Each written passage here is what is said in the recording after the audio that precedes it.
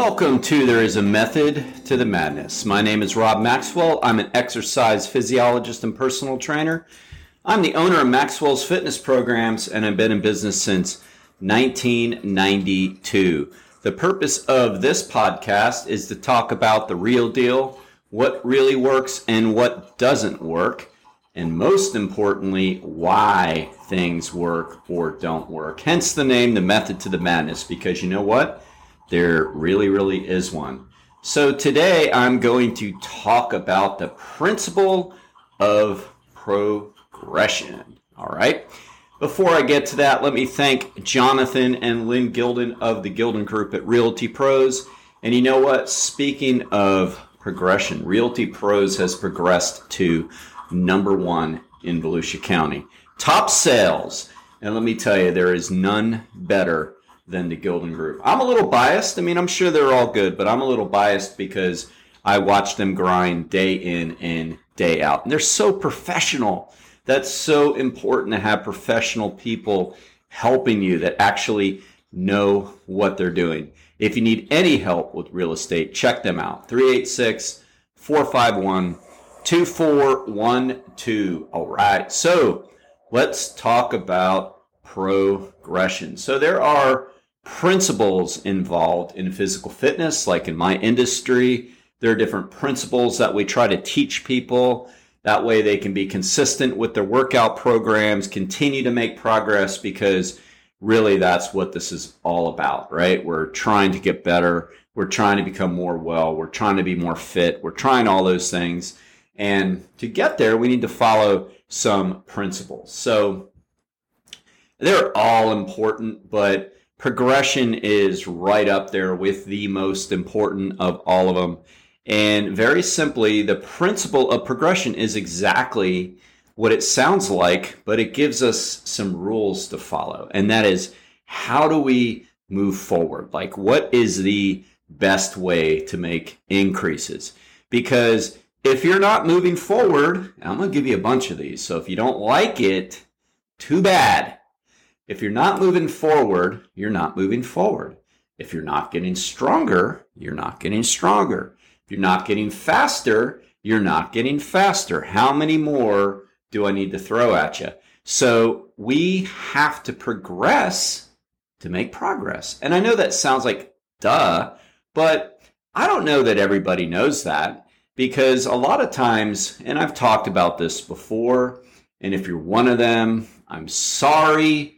I'm glad you're doing something, but you still need to hear this message. If you are a checklister, meaning you are given your workout plan and you go to the gym and you check your boxes. I did this many sets. I did these exercises. I use this load because I'm a good boy and girl and my trainer told me to do this. Great.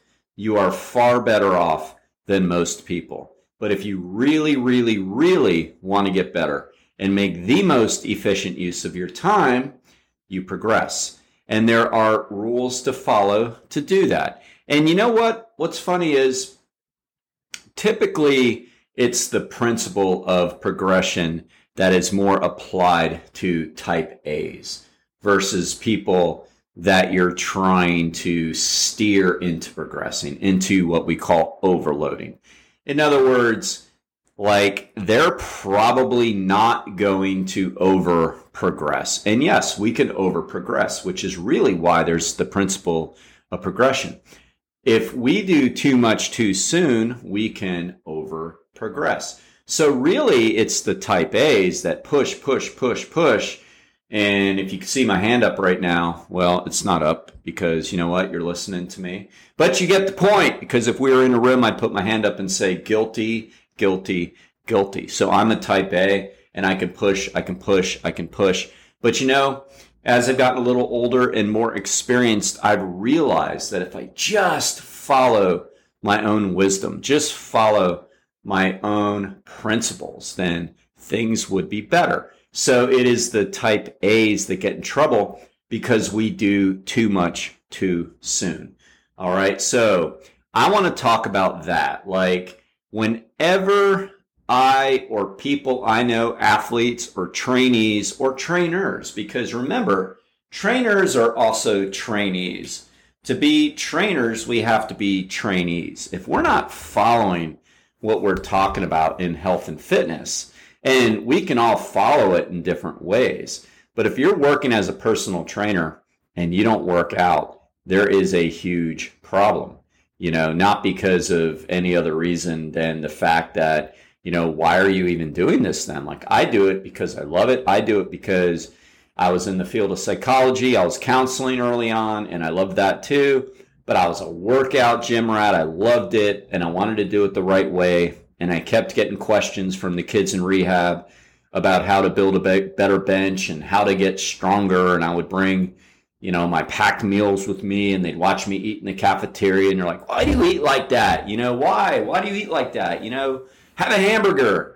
And I talked to them, and I found I would really light up when I talked about the values of eating nutrient-dense foods, how I feel better later. And don't worry, I'm not going to bore you with Rob Maxwell's biography of how he became a personal trainer. I'm just trying to show you that I got into it because I loved it. And I lit up that day, and I thought, you know what? This is what I want to do. So we were trainees before we were trainers, hopefully.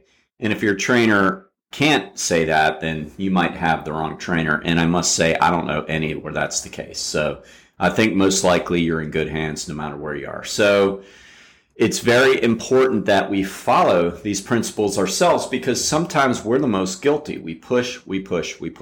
So anytime that there's been a problem, as I said, it's typically because the principle of progression was not followed. All right. So for example, in the weight room with weights, working out, strength, whatever you want to call it, there is a 10% rule for the most part. And I say for the most part because, look, 10% is a great number. Just get the spirit behind the law versus the law. What that means is that we should only increase, this is the first rule, there's a couple.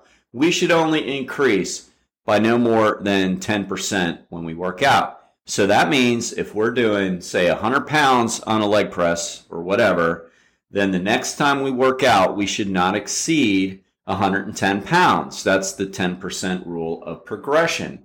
That's a great rule, 5 to 10%, anywhere in there, just not more than 10%. And if you make your increases smaller, you're probably going to continue to increase longer and longer before you hit a plateau, which is a great thing because plateaus suck.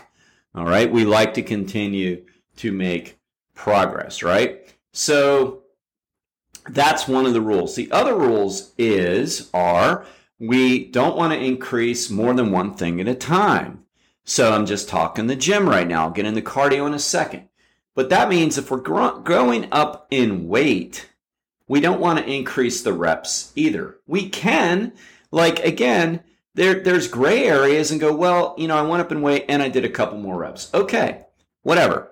But it's really ideal to follow the principle of progression, which means we increase one thing at one time and we don't increase more than 10%. So that means we don't increase the set number. Like say we're doing 3 sets of 10 at 100 pounds.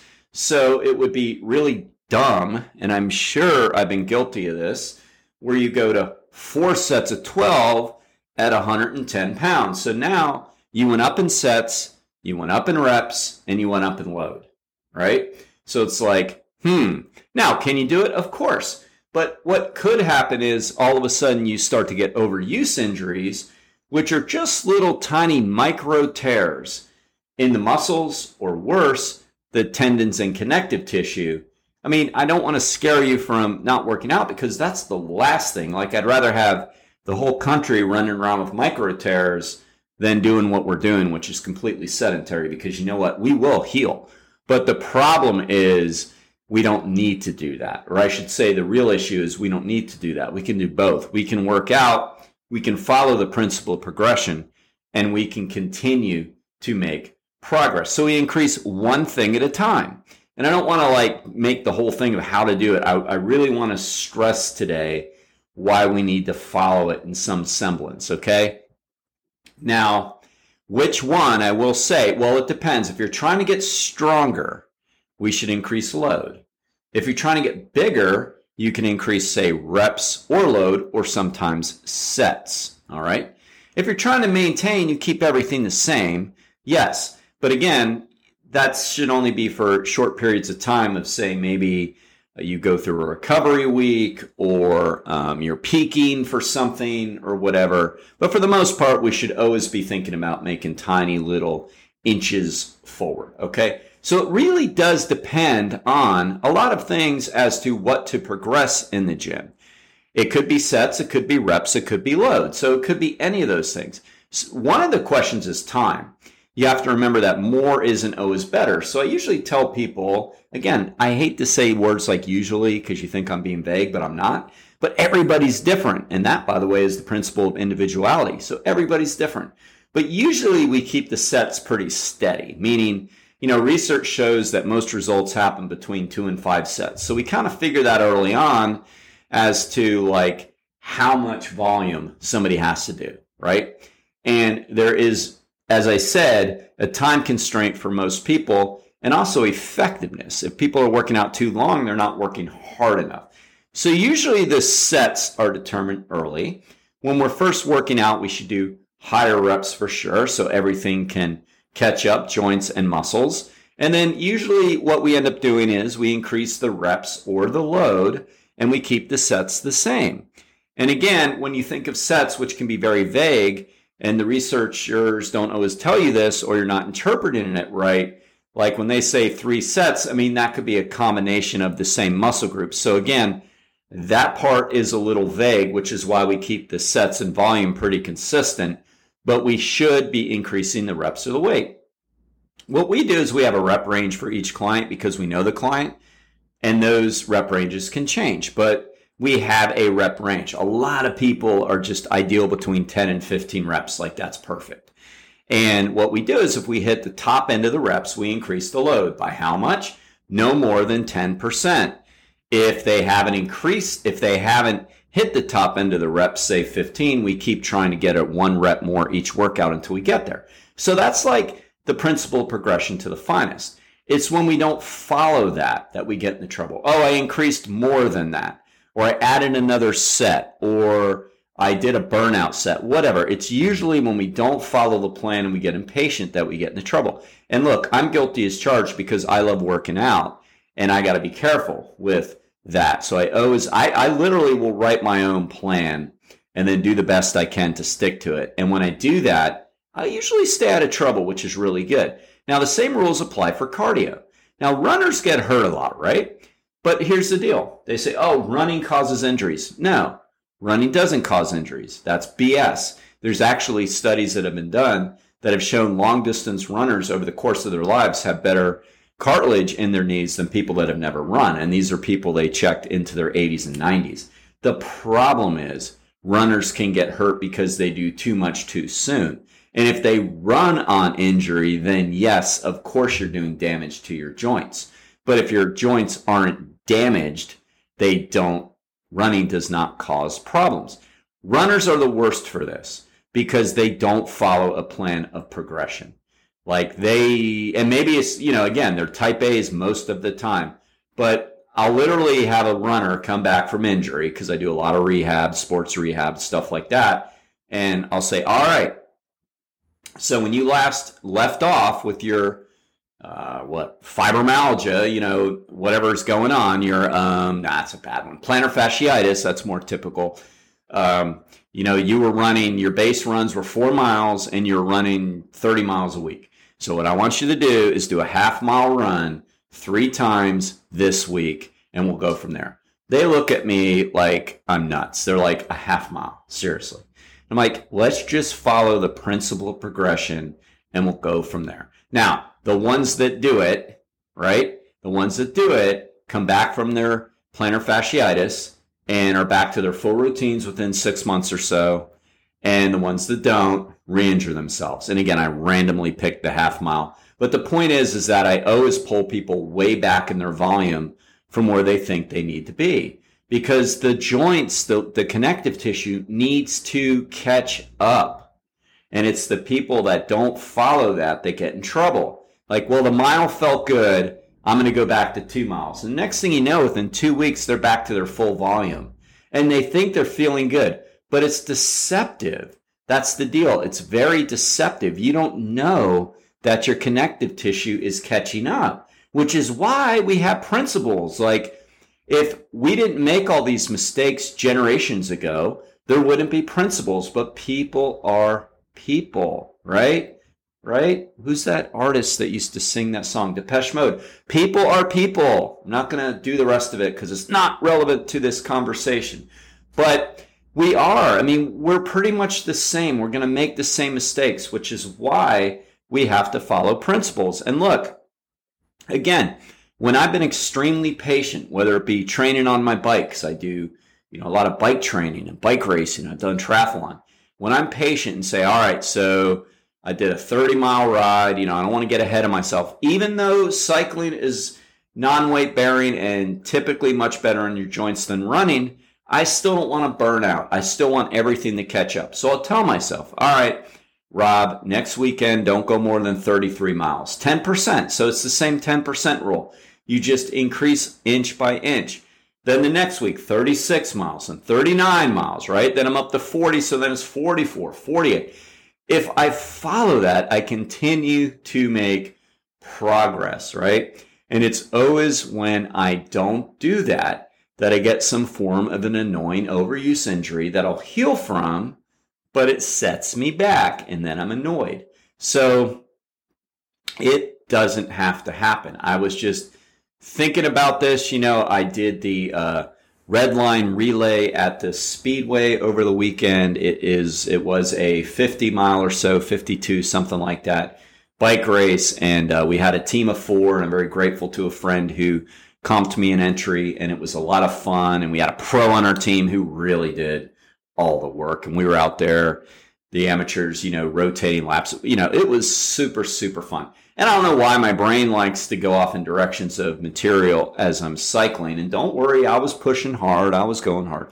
But my brain was still going, what's good podcast content? And I was thinking how so many people I talked to there and other places are always talking about injuries and overuse injuries. And I'm like, well, it's because of the principle of progression. I mean, we just get dumb and we start doing too much too soon because we're extremely impatient, or we get feeling good and we want to do more. So it's like, I got to talk more about that, and I have to talk about more of the principles. All right. So just remember that you are going to continue to get better. You're just going to have to be patient, and you don't have to murder yourself in the gym to get stronger. There's no question to get stronger, you have to use heavier loads.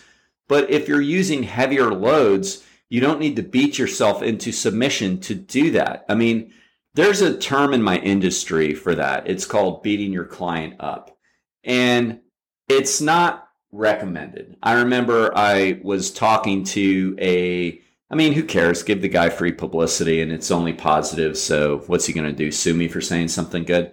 But there's a guy in Gainesville named Joe Cirilli, and he owns the Gainesville Health and Fitness Center. And it is literally the number one profitable health club in the entire country, or at least it was a decade ago. So I doubt it's really dropped off that much. And keep in mind that health clubs usually do not make a lot of money. Like, if you buy a gym, and I'm not talking about personal training studios and boutique fitness and things that, do tend to stay in business because there's low overhead. But people that get into the big box gyms typically end up selling them within a few years because it's very hard to make money. All right. So I'm just giving you that little backstory to tell you, so this guy, he broke the mold. I mean, he is doing fantastic. And he's an icon in the industry, the gym industry. So he and I were talking. I met him for lunch one time over at his gym in Gainesville. And he said, we're different. He says, you're a trainer, I'm a gym owner, different mindsets. I'm like, yeah. But, he was talking about how he literally fires his trainers for having the mindset that you have to beat your clients up. Because there's those dumb shows like Biggest Loser and all that stuff where they showed what's her name just beating the tar out of her clients and screaming at people that were overweight and out of shape. And it's like, that's not a good look for personal training, and it's not even realistic or valuable. It doesn't work. And sadly, it's funny. Some clients will think like, oh, I didn't work that hard. And it's almost like they feel ripped off if you didn't beat the tar out of them. It's like, no, you got to learn. Like, there is a method to the madness. There's a reason why we keep charts and follow them. Like, we're trying to teach you that, you know? Don't put all of your, like, how much you spent or whatever on whether or not you can walk or not. I mean, there are times to go super hard, but, you know, beating up the clients, it doesn't work. There is a method to the madness for us, for clients, for everybody. So you have to keep that in mind. If you want professional training, it just gets done right, right? All right. So now let me thank our second sponsors, Overhead Door of Daytona Beach. They have the best product and the best service. Anytime I need Jeff or Zach to answer and help, anytime a client has needed them, I've reached out and they've helped. They were literally there the next day when I called them, and they had like a 10-day backup or something. And they got there the next day and helped the guy fix his commercial garage door. So they're the absolute best. If you need any help with that, give them a shout at overheaddordaytona.com.